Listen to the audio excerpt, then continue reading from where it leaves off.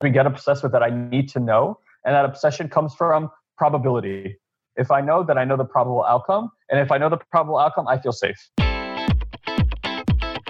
Welcome to the Have It All podcast. I'm Elon Ferdman, and along with my brother Guy, we're Satori Prime. We've spent the last 16 years on a quest of mastery, and not just in business, all areas. Mastery of our finances, our bodies, our relationships, and most importantly, our minds. You see, while most people fantasize about their dream life, we went out and created it. And you bet we learned a few things along the way. So if you want to gain new skills and tools that will help you achieve the life of your dreams, well, you've come to the right place. So get ready to have your mind expanded. Implement what you learn here today, and you'll start living the life of your dreams instead of just, well, dreaming about it. So are you ready to have it all? Let's go.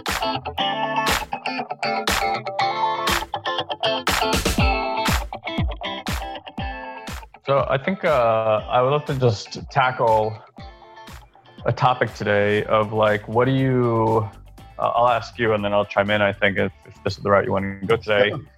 What's the, so when shit's going awry these days, right? Like you start noticing a pattern, you're like, oh, there's all this funky stuff happening around me. You know, it's really super easy and it's alluring even to get sucked into the world of doing. Okay, what do I need to do to fix this? You know, so it's very alluring, obviously, to get upset. It's very alluring to create stress. It's very alluring to get worried. Alluring, but not great. I don't know if alluring is the word that I would use, but yes. Yeah, well, I mean, obviously, it's alluring also to be stress-free and to feel love. And that would be more alluring. Participate, right. So, and yeah, it's people do stress and worry and all that other stuff. So it must be alluring or they wouldn't be doing it. So I guess like I think it would be useful for everybody who's listening, right? Like none of us have it perfect. Even when we're kind of like in these beautiful flow states, like eventually something is coming to like knock you off your pedestal. And I think it would be great to just kind of investigate and even unpack, like what does it look like when stuff like that happens in your life today? How do you operate today differently than maybe even operate 6 months ago or a year? And you know, what are you looking at that's putting you back into a state of balance and having you live in a joyful state that, you know, maybe just, you know, again, like 6 to 12 months ago, that just wasn't the case for you. You're asking me, yeah? Yeah.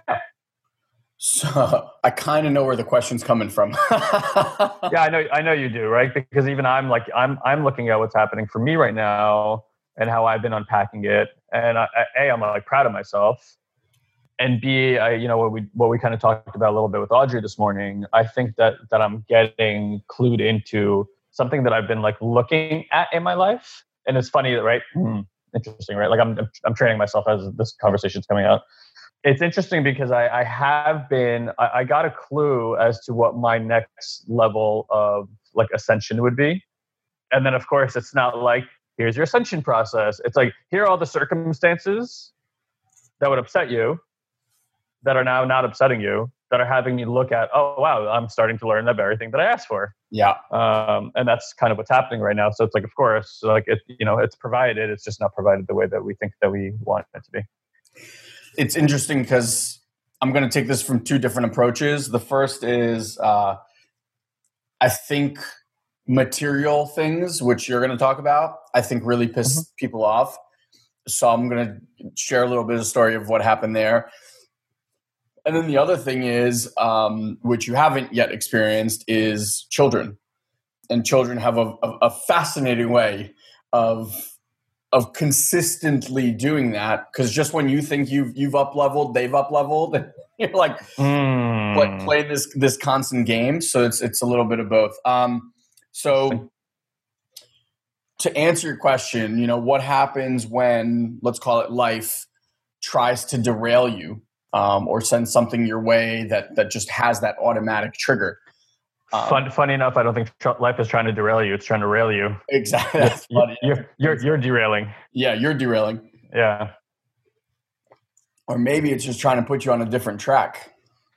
It's always getting you on track. It's just whether you're seeing the opportunity or whether you're dealing with the challenge. Yeah, exactly. So, you know, for those of you guys that know us, you know that the Ferdman men are obsessed with cars, especially with our own. And I was leaving Shaya's jiu-jitsu class on Saturday from the parking lot, and I had to pull out. I was the last spot, so to the right of me was one of these like curbs, basically. Mhm. As I was pulling out, I broke the steering wheel too early this way, and I just hear like, and I'm just like, oh, fuck me. And they're black wheels. So in my head, I'm already starting to envision just this massive silver scrape along the side. So I'm driving down the road and it's just playing. And what plays is the same thing that always plays in my mind when something like that happens. And it goes, you fucking idiot. Fucking idiot. I was going to say these 3 words, you fucking idiot. I was going to actually say, like, I bet Guy knows exactly what words those are. Mm-hmm. And it just nagging and there. And I had this moment, like literally this moment where I'm sitting, and it was probably like 30 seconds into my drive. And I'm sitting there and I go, what am I really upset about? It's a wheel. It's a wheel on a car. And if I have to fix it, I have the means to fix it. So what am I upset about? Okay, it's not that. Okay, do people make mistakes? Yes, we make mistakes all the time. And I had that thought, like I'm telling you, that thought from Billions is just, I don't know why. It just really latched on. It's nothing new. It's just, he said it in this way where it just really resonated, which is, if it's meant to happen, it will happen. Whatever is meant to happen will happen. And so it just came like almost like a mantra. And I just saw it and heard it. And I go, well, that's exactly what was meant to happen. And I don't need to know why right now. And I don't need to know how. I didn't even see what happened in the car, honestly. I was just inside. I didn't stop to look. So I was driving, and Shia sensed that I was getting upset. Why did you get upset? Because I think I just ruined my tire, this and that. I come home. First thing I do, I get out of the car, go around, and I swear to God, not a mark. Nothing. Like, not on the bumper, not on the wheel, not on the tire, nothing. And part of me sat there and I'm going, I felt it. It was like the steering wheel jolted, you know? And I don't know, maybe I just made this up. Part of me is like, did I just give it up? And it didn't happen because I just didn't buy that it happened. Maybe. I just like let it go and it was just gone. And it was just amazing, freeing feeling. Like when I went around to look at the car, by that time, it was just a matter of fact, like, oh, let me see. It wasn't, there was no more engagement or just upset or anything like that. So that was really incredible. And I know for some of you guys, you might think about that, go, oh, that sounds so stupid or petty or whatever. But put whatever your thing is that it's important that you would get really upset about and put it in there. And then with kids, we had a barbecue, and we had, how many kids did we have here? We had 9 kids here yesterday on Sunday. And we're barbecuing. So it was 3 couples, 9 kids. And I just noticed how different Fanny and I are with our kids than other parents are with their kids. So with a caveat, granted, it's our house, right? So my kids know my house, they know my backyard, things like that. So it's like home turf. And the other thing is, Shia is the oldest by about a year, and then there were a few other kids there, and they were like that 4-year range, 3-4-year range. And they all went to the back, and Fanny and I are like, all right, guys, have fun. And then the other parents are like, we got to go back there. We got to this, we got to that. Like, we have to stay there. We have to watch them. We have to. And I was just like, do we? Like, and what I realized was that for me, it's really a fine line between each soul, my kids being souls, have chosen a certain path. That path includes certain experiences that they've chosen, whether that's to fall off of something or break something or hit something or hurt something or have their heart broken or whatever it is, right? I don't think anymore that I can control that. So my focus now is, and this literally just happened outside, so I'm telling you a story. Aaliyah ran out of the car and she fell and she scraped her elbow. And up until the time that the shirt moved and she saw that she scraped her elbow, she was fine. Then she saw and she freaked out. Sure. And then she started crying and yelling and all this stuff. And I went upstairs and she was crying. And I was like, I don't have a thing like if they cry, if they yell, I try to even remove myself from that. And what I ask is crying, that was my question. Aaliyah, does crying, is it helping you right now? Like, does it make you feel better right now? And she's like, through her tears, and I go, well, yep. Can I offer you something that will really help you? And I took my kids to learn transcendental meditation. And I said, they call it word of wisdom. So I said, what would really help is breathing and walk around for 2 minutes and do your word of wisdom. And so she did it and she totally calmed down. So sure. The reason I'm sharing this story with you, I've become over the last few months much more focused on giving my children tools, just like we have tools and we teach you guys tools to go through these moments, whatever you decipher as these moments, with power and grace and love and gratitude so that you get to feel how you choose to feel regardless of the circumstance. Anyone can feel awesome when life is humming. Anyone. The most unenlightened, unspiritual person can do that. It's what happens when life throws you that curveball. Then do you still get to show up the same way? Do you still get to be loved? Do you still get to be gratitude? Do you still get to be fulfilled with all of that there? And for me now, that's my focus, is how can I explain to a 4-year-old and a 5-year-old that distinction or a tool, which has been amazing for me, because explaining it to an adult, right? There's certain language we can use, there's certain experience we can try to explain that to like a 4 or 6-year-old or 4 or 5-year-old. The level to which you have to understand something to break it down to its most simplest form, that's just a whole other level of mastery. And I've been really, really enjoying that practice more and more. Honestly, since I came back from Colombia, I was like, fuck that. I'm not waiting till they're this age. Like, I'm going to start sharing this stuff now. Whatever they get, they get. And look, if you wait till by the time they're 8 years old, you've missed the opportunity where the brain is just a giant sponge of receiving. They don't need to. And here's the thing, like, you now know that you don't need to understand anything anyway. If some experience is inside your ethos, like eventually it will find its way into language and blah, blah, blah. Yep. Like, no more than me and you know why we get upset at certain things because some way that mom and dad were that we picked up subconsciously while we were little kids. Are your kids going to know when they're 10, 12 years old why they're super peaceful while other kids are freaking the fuck out because mom and dad taught them something when they were 4 years old? Or like they saw something when they were 4 years old. Yep. So why not put the good stuff in? Exactly. I've actually been wondering about you because I've been listening to Conversations with God, and he talks a lot about childhood development and images of violence and guns and all that stuff. And I know Shia is like Transformers and like typical like ninja, blah blah blah, and to an extent even like Teenage Mutant Ninja Turtles, it's like violence and stuff like that. And if we have what seems to be a lot of evidence to provide that the human psyche is massively affected by seeing violence at a young age. Have you shifted anything about that? They don't really watch TV anymore. They watch movies, and those movies they watch with us. But what about like toy guns and stuff like that? He doesn't really play with guns. We don't have guns in the house. They've never really been. I've never really seen the two of them be violent with each other. I mean, I've seen them, mess with each other, but not violently. He's doing jujitsu, right? So there's an aspect of wrestling and grappling and things like that.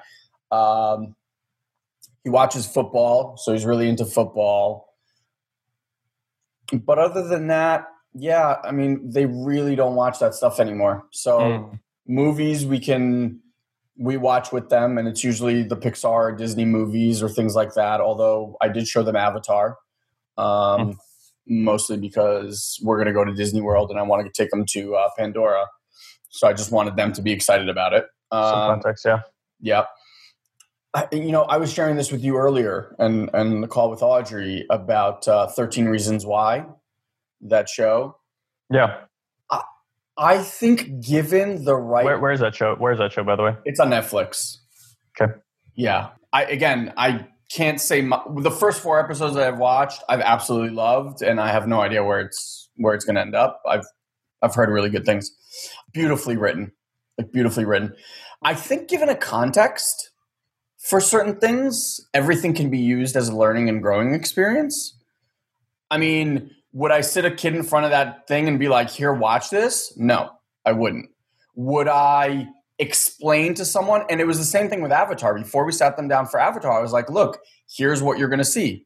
Here's what we get to do. So anytime that you don't understand something, you ask to pause and we're going to have a conversation. You ask a question, this and that. So we paused it like 6 to 10 times throughout the movie where they were like, why is this happening? Or why is this happening? Because what I wanted them to get, I didn't want them just to see the movie. I wanted them to get the undertone. Like, this is what people do to species that they believe are worse than them. How does this play out in real life? How is this happening on our world? Like, I wanted them to get that. So we had awesome conversations. And, you know, Shai has always been like a little bit afraid of certain things, like certain movies and stuff. Yep. Where you're like, why are you afraid? I mean, he watched Avatar with all that stuff that was happening. And because we created that context, he wasn't afraid at all. In fact, I believe that movie broke his fear around other movies. Because now in his head, he's like, I wasn't afraid of an adult movie. So there's no way that I can be afraid of like the Disney and Pixar movies. Sure. Which was incredible. So we kind of took this in a different conversation. But that's fine. I think it's all relevant. Yeah. So that's basically how I would.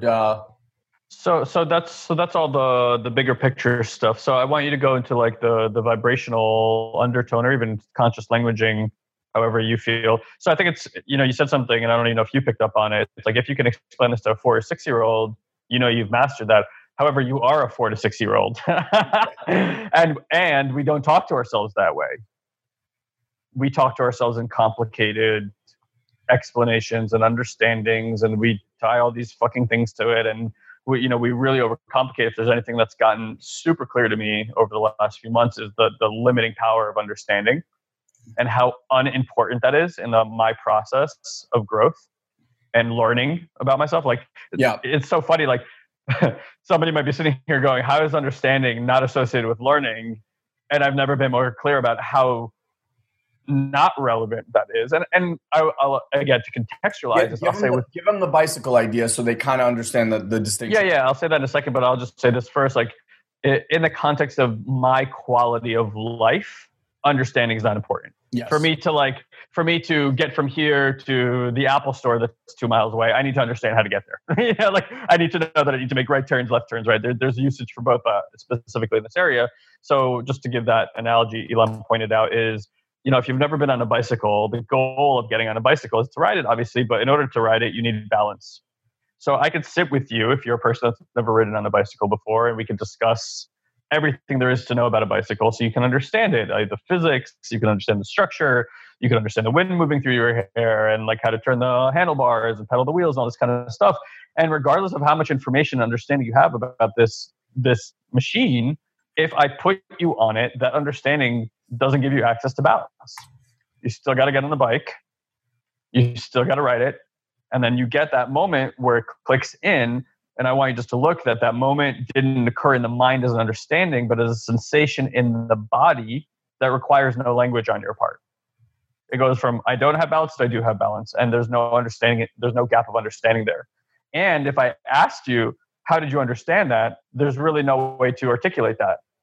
Again, you can now tell me about the structure and the physics and all that other stuff, and that'll be in the world of understanding, but it has nothing to do with the balance that you just gained, which increased your quality of life. So, or in certain aspects, right? So now when we talk about spiritual and growth practices, that's kind of stuff that we're always looking for. It's like these different degrees and varying degrees of balance, you know, that just keep going down through all these structures. And it's not living in the world of understanding. In fact, like, I truly believe that understanding and knowing actually takes the juice out of life. Yeah. You know, most people who know a lot of shit are not necessarily happy or have an increased quality of life because of what they understand. They sound really great at dinner parties and they sound super knowledgeable. And they're like, you ask them about the joy or quality in their life, or that they're struggling with everything. And it's like, great. So you know a lot of shit, but that's kind of where it ends. In fact, I will take it one step further. And this is not to make anybody that's listening wrong. Yeah. I just want to point out to people who are very logic brained. You're the people that are super detail oriented, ask a million questions, need to understand. Us included, by the way. Yeah, need to understand how everything works. You know, like the engineers and the accountants and like those kind of minds of the world. Scientists. Scientists, exactly. I'm sure, Guy, you'd agree with this. Like what we've seen is that those people struggle the most, at least in the beginning, with this kind of work. Yeah. Work that in order to see the result, you just need to take the steps. Whereas the minds that go, well, I need to understand how this gets to there, and I need to know that ABC plus D formula to get there, they get stuck a lot of the times at the starting gate, and they resist a lot of the time this kind of work. Having said all that, the biggest breakthroughs I've ever seen in my life of human beings are those same individuals. Mm-hmm. Because for them to break that kind of programming and Neil Donald Walsh was a scientist. Mm-hmm. I think what's beautiful about quantum, I think what's beautiful about what I'll call quantum learning, I don't know if that's accurate, but I'll call it quantum learning, meaning like you quantum leap from one state of experience to a completely altered state of being, is that it awes the mind. It puts the mind into like a holy fuck, I really don't know. And it's like, once you've had that experience, it's like, whoa. Because it's like, it could be something that you're so sure of, or even mundane, or a relationship, or whatever it might be. And then it so drastically shifts inside your experience that you're like, fuck, what else don't I know? Exactly. And that starts a whole world of growth that's available. Yeah. And so it's just something that you have to understand is your greatest strength is just as equally your greatest weakness. And so that logic brain that's created amazing results in your life, you don't take anything away from that. You could just look at it and go, okay, great. It's created all of this. And there's this whole other side of it that you have not explored. And I think that's what I think since it's probably been going on for a year, but really I'd say from the beginning of the year and even faster coming like February and March, tapping into that new guidance system for us and really focusing on feeling versus thinking, the how to versus the being, all that stuff that we've known for decades. Again, knowledge is knowledge. Experience is a whole other thing. Yeah. And that's where I think we're just finding the nuances now in that world. And it's becoming really, really fun and really interesting. Like, you know, I'm sure with what the story that you're going to share with the computer and the phone and all that stuff. And like, even for me with the car, as small as that was, like, that was a wow moment for me. I was like, wow, that caused like the most minute reaction. I caught it instantly. I was like, I choose not to experience life this way. Here's how I'm choosing to experience life. And lo and behold, I walk out and like, no joke, like nothing happened to the car. It's just like, whoa. That's like one of those would it help moments. Yeah, like exactly. Having stress, would it help? Yeah. And I think that's kind of, I could tell my story, but it's kind of what I've I don't want to say concluded, but I've at least come to so far is like how dysfunctional it is. Now here's the funny part is there's an extreme to that, because it's like, okay, I do concern myself with things. I do want to find solutions. So I'm going to do this whole stuff that fixes solutions, and I'm going to do it with stress. Then there's I'm not going to allow anything to stress me. Like, I'm no longer concerned with that. And here's what I found. So I'll tell the story and just keep that last little bit in mind, because it's like now finding the balance point between the two. And it's not a concern. It's just like, okay, there's a way to, because that's a little bit of extreme to it. I'll explain why in just a minute. So like, we came back from Colombia. A few things that happened to me that like I had these like wow moments is and the reason we talk about cars, Elon and I are like, we love cars and we're massively attached to them, as you would do with and as I'm sure most people are. But we have like nice cars. So I'm like in this supermarket near my house, and someone just backed up into my car when I was in there. Looked at this like giant dent on my bumper.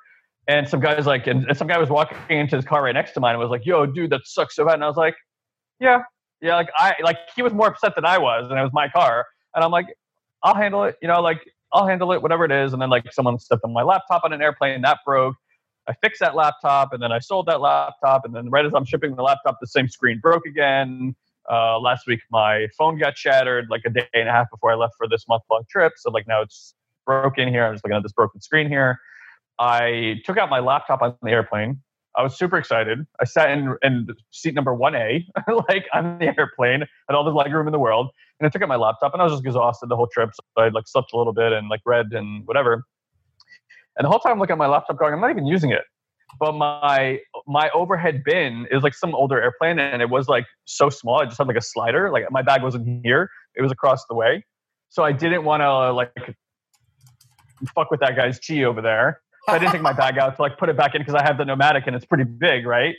So I didn't take that out. And I must have made a mental note for myself, like, guy, you're in seat 1A, like you're going to be the first one off the plane. Make sure you don't forget, because I knew I wouldn't have a lot of time to like get my shit together.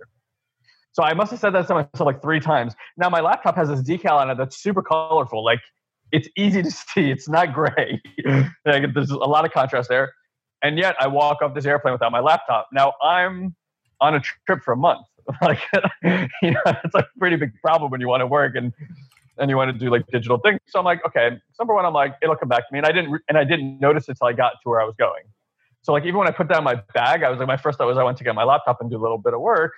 And then I'm like, did I take it? I'm like, nah, there's no way I didn't take it. Like, it was that outside of my experience. And then I opened my bag and I'm like, didn't take it. Like, that didn't happen. So I put in the report, whatever, and I'm just now waiting to see if they find it. The funny part is, some guy called me this morning. He's like, hey, does your laptop look like this? I'm like, no. He's like, yeah. He goes, I didn't think so. When I opened it, it's all Japanese writing, and it wasn't from the date of your flight. And I'm like, why did you call me? Like, you called me to tease me, to tell me that you don't have my laptop. Like, it was this funny thing. Anyway, it is what it is. So my point is, I started doing network. Is that chiropractic? Like, I don't even like calling it chiropractic. So I think they do call it network chiropractic. He does a lot of other stuff too. But ultimately, like, network chiropractic, at least from the mundane way that I can explain this, is it's like a reprogramming of your nervous system. So there's all this like stuff firing in there, obviously, right? So my phone had broken that day, and I was like, and a lot of like things happened like that recently, and that's unusual for me. Although I do have cycles of this where like stuff just like breaks, I guess, or something like this, like that energy. I know that energy, and I'm sitting there, and I kind of told the story. And as I leave there, like, I had some insights, and I realized for me that there's this like frequency that you and I have aligned ourselves to. That's like very much in the world of being, and it's about creating alignment and really only taking action when it feels good, and all these kind of things. And our life is like, I don't even know what's been happening the last few months, but it's nothing close to magic. Go ahead. Step further. What I'm becoming much more present to, and this is where I'm like hyper focused about doing this, is screw us. No, well, don't screw us. Us is one thing. Look at the lives of the people around us. Yeah, no doubt. Look at that in the last 30 to 60 days. That unrecognizable. Just from parents to friends. I offered to do, by the way, a transcendental meditation like workshop with our friends. Yeah. I have 20 people showing up to this workshop. Wow. 20. Hello. I was like, our clients, like in our Ascension program, the things that they're sharing with us, Kevin Humphrey, Audrey, David, Pat, like Tori, that to me is way more of a, when people are looking like, well, what's the result? I'm like, dude, the people around me are living exceptionally amazing lives. Yeah. Full force, full throttle. Come on now. Yeah.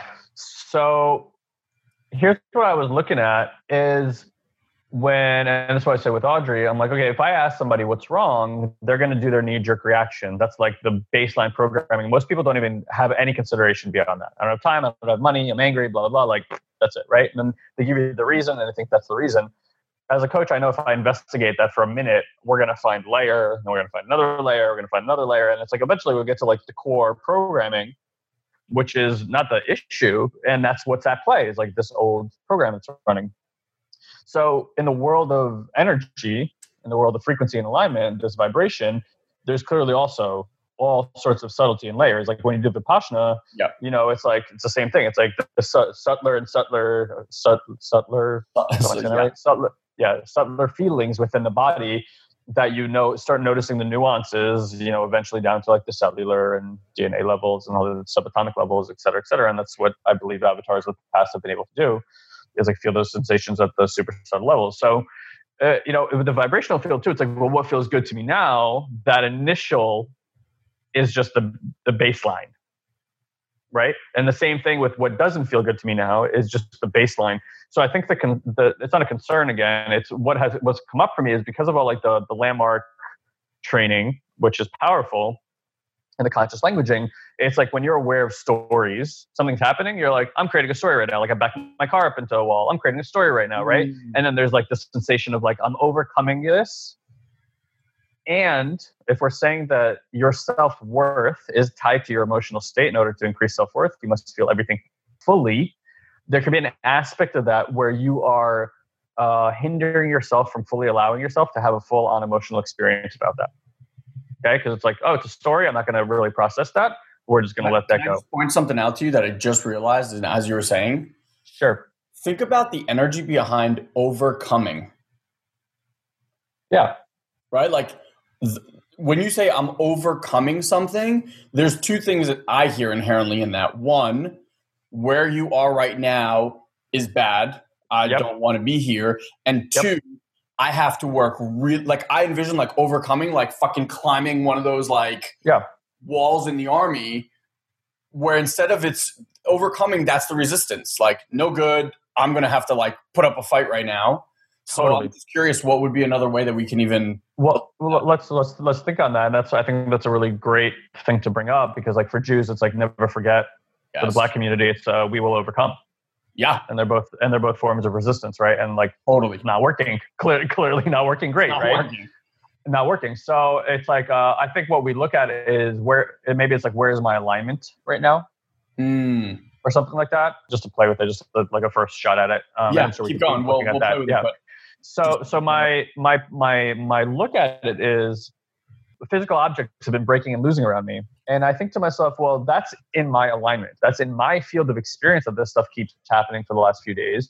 And what I got is I've been feeling, even at a lower level, frustration, anger, and sadness because of different circumstances in my life that have maybe gone unexpressed because it's a story, don't create a story. And what's happening is, because it's not being expressed, it's expressing itself around me. Does that make sense? Yeah. Say it one more time. I got it because you explained it. Yeah. Yeah. So it's like, because I haven't allowed myself to fully emotionally express that thing in my physical reality, it's showing up as an expression. So it's expressing itself because I'm not expressing it. So there's a form of like, I've created a misalignment within myself. And then it's like, there's going to be breakage. Because like my internals is like, it would be great to go into a padded room right now, grab some shit, like give me a baseball bat. I'll, bounce around for a little bit. Like for me, I feel like I require like big releases of frustration and anger, but I want to do it and not at people, just because I need that energy to move. And we did that a lot of that in Colombia. I've done that with like Barry and other times in my life. And I have to look at it and be like, man, either a lot of stuff came up for me after that, or I felt really healthy right after release. That way, like if you guys know, like my chart, if you like know astrology or anything, I'm like fire top to bottom. I'm like basically like a little bit of earth and just like a shit ton of fire. So everyone's always like, you're intense. I'm like, yeah. I'm like, it's written. It is written, right? Like, happen. I'm hot everywhere I go. I sweat easier than everybody else. I can drink water forever. Like, just like I just burn through stuff. That's how my biology seems to be. So my point is that like the frustration and it started expressing itself elsewhere. Like I wanted to break things, so things started breaking. Interesting, right? So again, I could add meaning to that. I can not add meaning to that. It doesn't matter. It's just like something to like notice. It's like, okay, so next time I'm feeling like low level of frustration, have I fully expressed that thing? Or am I just like, that's not good enough to be expressed because that's silly to be expressed? And maybe it's like some of that. So like I sat in a really long meditation yesterday and I just like I did like my body scan and I was just looking, I'm like, does anything in my body feel out of alignment? Does any part of my emotional state feel out of alignment? And I got into my heart was like heavy, like sad and like heavy. And I was like, oh, dude, I'm like, buddy, like clearly I could feel that the light wasn't coming through down. Like it was blocking here. And there was a little bit of my, what's this called? Not sacral, whatever that's called right now. It's not coming to me. And it's interesting because that is interesting as like a chakra alignment. You can go through chakras and be like, which one of these doesn't feel balanced right now? And then I imagine that that's aligned with some kind of emotional inexpression that's happened. And if shit's like fucking breaking all around you, or you're starting to have experiences like out of the norm, quote unquote, for you, something to take a look at and notice. It's like, okay, well, what am I feeling? Is that really what I'm feeling? And just like start going down the frequencies of it and going really deep into the experience, because it might not be a big thing. Like I'm not frustrated, right? Like do I look frustrated? Like all that stuff happened. Everyone's like, how do you have nothing about this? I'm like, it'll get handled how it gets handled, right? Like I can go get a computer. It'll eventually find its way back to me. There's all sorts of solutions when I look. So that's kind of what I've been playing with. And it's just noticing, like finding a balance of not just languaging myself away from my ability to fully feel my human experience, which can be a danger. And you know that in the past, I always tell that story at ILP when they put me on stage and put the leather boot up my ass, was that the concern I had when I ran up there and became Tasmanian Devil was that I wasn't feeling anything. I remember sitting there, it was like 6 or 7 years into the work, and we were at ILP and a woman shared something and I knew that it was sad and I felt nothing. I was like, oh, it's a story. Like that's what my programming did. I'm like, story. And I was like, whoa, dude, like, do you feel nothing? And then I remember the next thought was, wow, when's the last time I felt love? And I remember seeing Mom's face and like getting a hug from her and thinking to myself, I don't actually receive love from Mom. Like, I know she loves me. Logically, I understand that. I'm like, but when's the last experience I had of being loved by Mom? And I couldn't find one. And I remember that scared me to death. Like, cause I was like, wow, have I become that cold? I was like, am I a robot now? And I'm like, what have I done? And I went up there and started freaking the fuck out and saying what I said with zero eloquence, because I was like, how do I get this back? How do I get this back? Because it was the first time I wanted my emotions back. Yeah. Up until then, my emotions were not safe to me. So I didn't want them. Your emotions led you at that point, the relationship to emotions had led you down a very... Yeah, like suicide and depression and stuff like that. So for me, it was like anger, we can't do that. And what I learned at that time was if you want one, you got to have them all. It's not like you either get none or you get them all. So just, anyway, it's all in there. So it's kind of what I'm exploring right now. So a couple of things that came up for me. One was I just want to talk a little bit about a line that people tend to say a lot. And I want to say it because I really don't want you guys to hear what this conversation is as thinking positively. Mm-hmm. You know, there's that line that everyone says all the time. You even said it, it is what it is. And sometimes that line can get people into a lot of trouble. You know, people will say like, it is what it is, or it's okay, or whatever it is. And really, really what's happening is they're just bottling shit up and bottling shit up and bottling shit up and bottling shit up. And you might be one of these people, or you definitely know one of these people where at some point it busts open and fucking volcano. And it's so vicious that you almost don't even know where this stuff came from, because this stuff has to go somewhere. And I'm not a medical doctor. I'm not saying this with like 100% certainty. I'm just telling you that in my world, doing that kind of stuff, holding that kind of stuff, and not communicating or being self-expressed about stuff is cancerous. You're literally keeping negative energy in your body. So when I say something, which you guys might hear the same way, and that's why I really want to make a very clear distinction about this. When I say whatever is meant to happen will happen. I don't say that stuff and then on the same breath, like swallow this pill of just, I'm enraged right now, but if this is what's supposed to happen, this is what's happening. And I'm just kind of like, no, I truly mean, and I think meditation has taught me this more than any book or any life experience. And that is in meditation, and even more so in transcendental meditation, even the repetition of the mantra, there's no attachment or holding on to the mantra. There's no way that the mantra needs to sound. There's no way or rhythm that you need to repeat. In fact, all of that stuff you have to let go. And so in letting go of everything and just being in that moment and realizing that as thoughts come, you're not trying to push them away or move them away or be like, come back later or we'll do nothing. There's a thought. There's the mantra. There's the thought. And it just happens effortlessly. And you're just watching your mind and your physiology do whatever it does. And I think in doing that, it's allowed me to view, I like walk through life. I'm like, okay, what if I was meditating right now? And this is what was occurring. So like, that's kind of, when the thing happened with the car, I'm like, if I saw a car being hit while I was meditating, how would I respond? What would happen? If a thought about my kids being in danger and this and that came up in meditation, like, how would I react?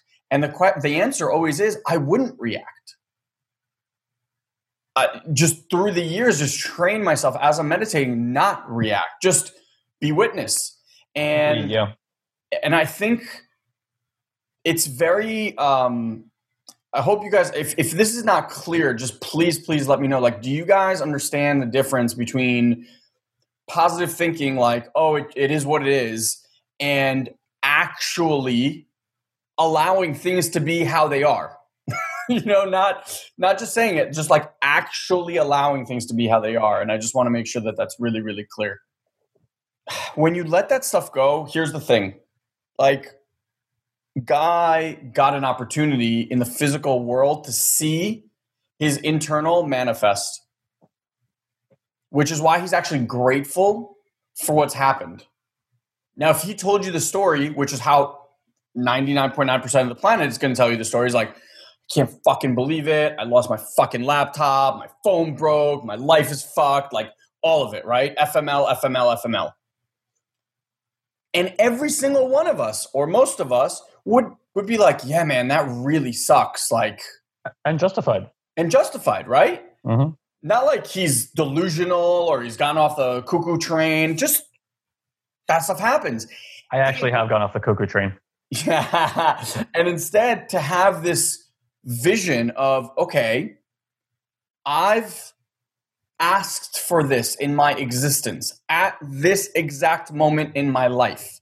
I've asked for this experience. What is this here to show me? Mm. And how different and quickly you go from a state of victim to master who's going, okay, I'm now grateful for this. Instant mind shift. All the clutter, all the negative energy, all the blah, blah, blah that's been happening, gone, literally in an instant. Now you get clarity and you can start inquiring. And I just want to let you guys know that all the stuff that we're saying is not true. This is not like truth. This is how you operate. We're just explaining to you from our personal experience of what we physically experience. I don't need some scientist to tell me, even though there is a ton of science to back up what we're saying right now, that this is how it works. Mm-hmm. And that's the arena that I think we're in this conversation, inviting you guys to at least inquire in. You know how the other thing works. Well, the great part, I just want to interject real quick. The great part about science coming online with spirituality and kind of conjoining or at least corroborating the beliefs is that for the people who are logic minded, it's going to give them access to those states because they'll be quantifiably be able to see it. And I think there's a lot of people waiting for that, unfortunately. But not unfortunately. There's just people who operate that way and are waiting for that. And I used to be one of those people too. Like, show me, instead of like, go have the experience and it'll reveal itself as it does. So I think it's a good thing that that's happening. Like, I think Stealing Fire, I've had more people around me who were interested in ayahuasca and ecstatic states to ask me about ceremonies that are coming up since reading that book than ever before. Because they've read the book or you've read the book? They read the book and were like, I'd love to have that experience. Oh, yeah. Because for the first time, science is like, yeah, you can biologically hack yourself and go have godly experiences, where before it's like, we had just a few of you guys who were, doing some kind of practice in the spiritual realm and have achieved certain ecstatic states that have allowed you to have these experiences. And suddenly we're like, now there is millions of people having it because we've hacked this shit. So here, and there's the data to back it up. Back to what we were saying, right? Check it out. And this generally always happens. Early adopters aren't logic-brained people. Right. Early adopters are like, I'll fucking try it. Like, what's the worst that can happen? I like it, I don't like it, and I get to try it first. And if that's their motivation, that's what they go with. People now, right? Like, you're reading Stealing Fire. That book makes a great argument for that this stuff is real, it's here to stay, and the leaders of the world are using it right now. Like, the billionaires of the world are using it.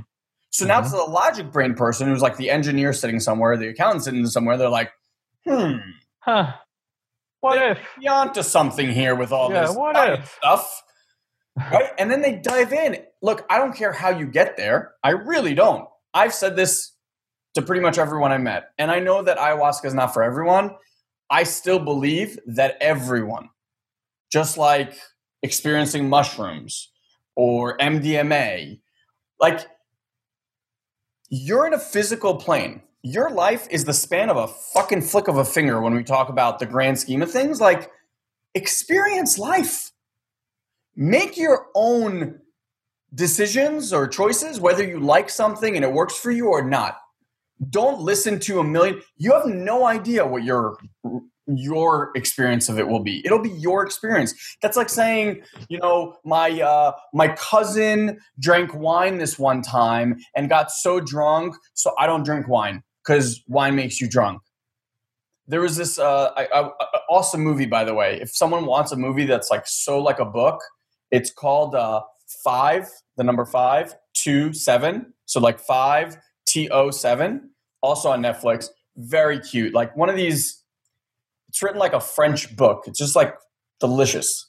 And at the end, he says this amazing line, and he says something like, I'm going to butcher it a little bit, but I'll give you the concept.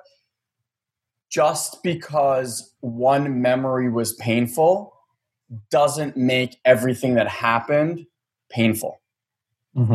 So like, you have these amazing experiences, right? Like the experience could be a relationship that lasted 3 years and it was just blissful and it ended with this one tragedy. And what do? We write off the whole 3 years like it was a tragedy. Was it? Or did you have amazing moments throughout those 3 years that sadly ended with this one moment? Not sadly. Yeah, sadly.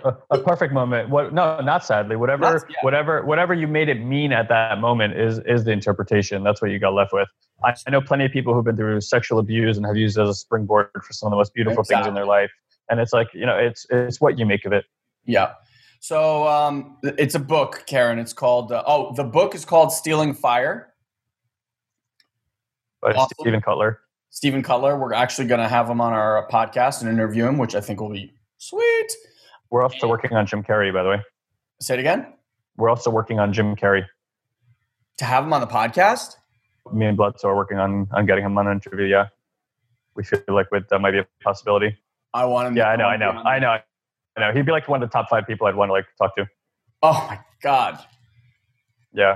He's doing a book he's doing a movie for Leary. And he's out right now in the jungle, or at least that's what the newspapers were saying, that he's out there doing like a ton of mushrooms as research. Here's what I want to say, just to go back to what you said without getting all excited about all that, which is exciting, is I think most people make most of their choices based on fear and survival. Yeah. And those two are very closely intertwined, generally speaking. If your number one concern in life is survival, you tend to not live very much. And that always confuses me a little bit, because it's like the people who are having the worst life experience, the one that's joyless, the one that's disconnected, the one that's out of alignment, the one that's just like, let's go to 9 to 5 and put food on the table, are the ones who want to extend their life the most. Yeah. Who are so afraid of leaving this physical plane, their life isn't a shitter, and yet they want to live the longest. And it's like, well, that doesn't seem to line up quite a bit. So I can tell you guys, because of plant medicines and because a lot of the experiences could be like death-like experiences, which, by the way, I do not consider negative at all, by the way. And there have been some brutally tough ones in the experience. Elon was even there for one of them. Have been the most enlightening things to me, because like the more I give up that fear, the more I'm willing to live. And I always know when people ask me, they're like, are there any side effects? I'm like, I don't know. Like I don't see any. I seem to be okay. I can last longer when I have sex. I don't like it. Does that sell it? Like, I don't know what to tell you. So, it's like, I'm clear now.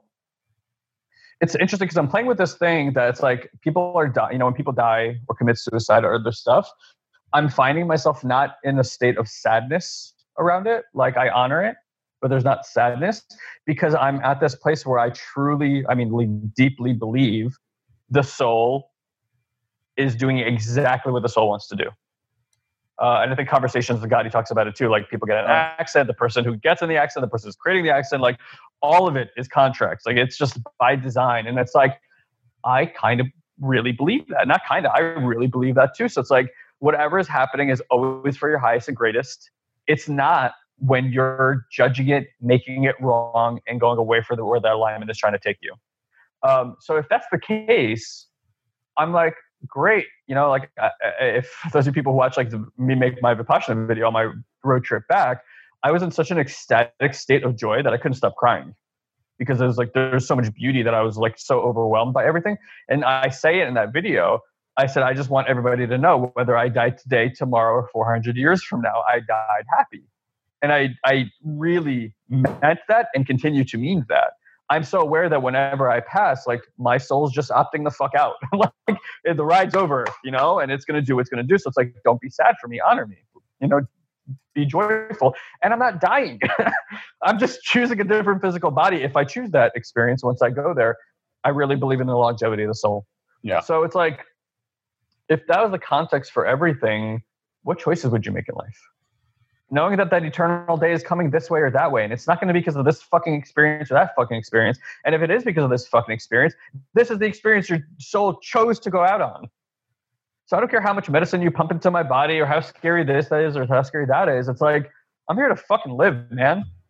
And elevate and help ascension. And whatever that looks like for me and for everybody else around me, I'm going to be doing that. And I'm going to be that, So it's like, not having that concern of like having to like hold on to all of it and all the worry. And in fact, like, I believe I have longevity because I'm not doing that. Yeah. And at least my physical body does. Yeah. Because I'm not creating stress and worry about my survival every minute of every day. I know I have less cortisol in my body. I can feel it, because I can feel when it's being pumped in now, and all that stuff. So yeah, just wanted to point that out. Karen Richardson just wrote a great line. She said, maybe the ride just begins when you die. It's not that it begins. It's not that it begins or ends. It's that there's just one ride. Yeah. And this ride has different bodies and different avatars and different locations and different places in the universe. And we're an eternal being. We're in a timeless universe, guys. All that is, all that was, and all that will be has already happened. When we sit in survival, we sit in the illusion of control. And when we sit in control, we take everything that's really joyful and beautiful about the discovery of this experience out, because we get obsessed with that. I need to know. And that obsession comes from probability. If I know that, I know the probable outcome. And if I know the probable outcome, I feel safe. Yeah. Well, it's not them, it's their brain. And yeah, your brain, right? That's how it's designed to do that, because the design of the brain is to make the body survive as long as possible. However, the brain lives in an infinitesimal segment of your time, and your soul lives in the eternal. I'll trust the soul. It's the same thing. And it's the same thing with like medical doctors, where people are like, oh, they go to doctors and they get pumped full of pills. I'm like, or I go to like the dentist and my wisdom teeth are still in my mouth. And guys, I've never had a cavity in my life. Yeah, and you could say that that's genetics or anything else, but it's like every time that they've ever offered me to take wisdom teeth out of my mouth, I'm like, if you put your fingers in my mouth with the thought that you're going to pull them out, I'm going to bite your finger off. And maybe there will be a day where that needs to happen. But I know it's just like going to a surgeon. If you go to a surgeon, he's going to do surgery. If you go to a dentist, he's going to want to pull out your teeth. That's part of the model. So my point is like, I will trust millions of years of evolution over a guy who went to medical school for 4 years. Evolution in my book, it's done a pretty good job so far. Same thing with this. It's like, an eternal soul or a mind that's here for a small period of time and that has limited information. You guys got to choose which one's good for you. All right, so we're going to wrap up right now. If you're interested to find out how you can be in our Have It All community, all you have to do is head over to satoriprime.com/coaching. And if you guys haven't visited our website at all, just go check out the website, satoriprime.com. You can find out how to find out about our coaching, about our podcast, programs that we run and do. So definitely check it out. Love you guys. If you have any questions, in the bottom right corner of our website, it's a little blue icon. It looks like Messenger. Just pop up, type in there, and we either us or somebody from our team will respond to you personally. Awesome. All right, guys. We'll talk to you soon. Have make it an amazing week. All right, guys. Love you. Bye. So that's it, my friends. That's today's episode. I just want to thank you for being part of our Have It All family, and truly, truly thank you for listening to our podcast. If you'd like to help or give back in any way possible, the best way would be to share this or any other episode that you loved with your family, friends, or colleagues. And if you'd be so great as to just leave us a rating and a comment on either iTunes or Stitcher, whichever you use, that helps us tremendously. It only takes about 2 to 3 minutes of your time and would mean the world to us. Finally, I want to let you know that if you want to get even more exclusive content from Guy and I, just head over to satoriprime.com and make sure you join our mailing list. Now, I know what you might be thinking. God, not another mailing list. But I promise you, you'll only get an email or two from us per week, and it will always have amazing videos and articles that I'm sure you're going to love. Promise. So until next time, you can join our ongoing conversation at the Have It All Facebook group, where you can let us know how we're doing and what we can do to improve. Love you all, and we'll see you on the next Have It All podcast. Have an amazing, amazing day, my friends.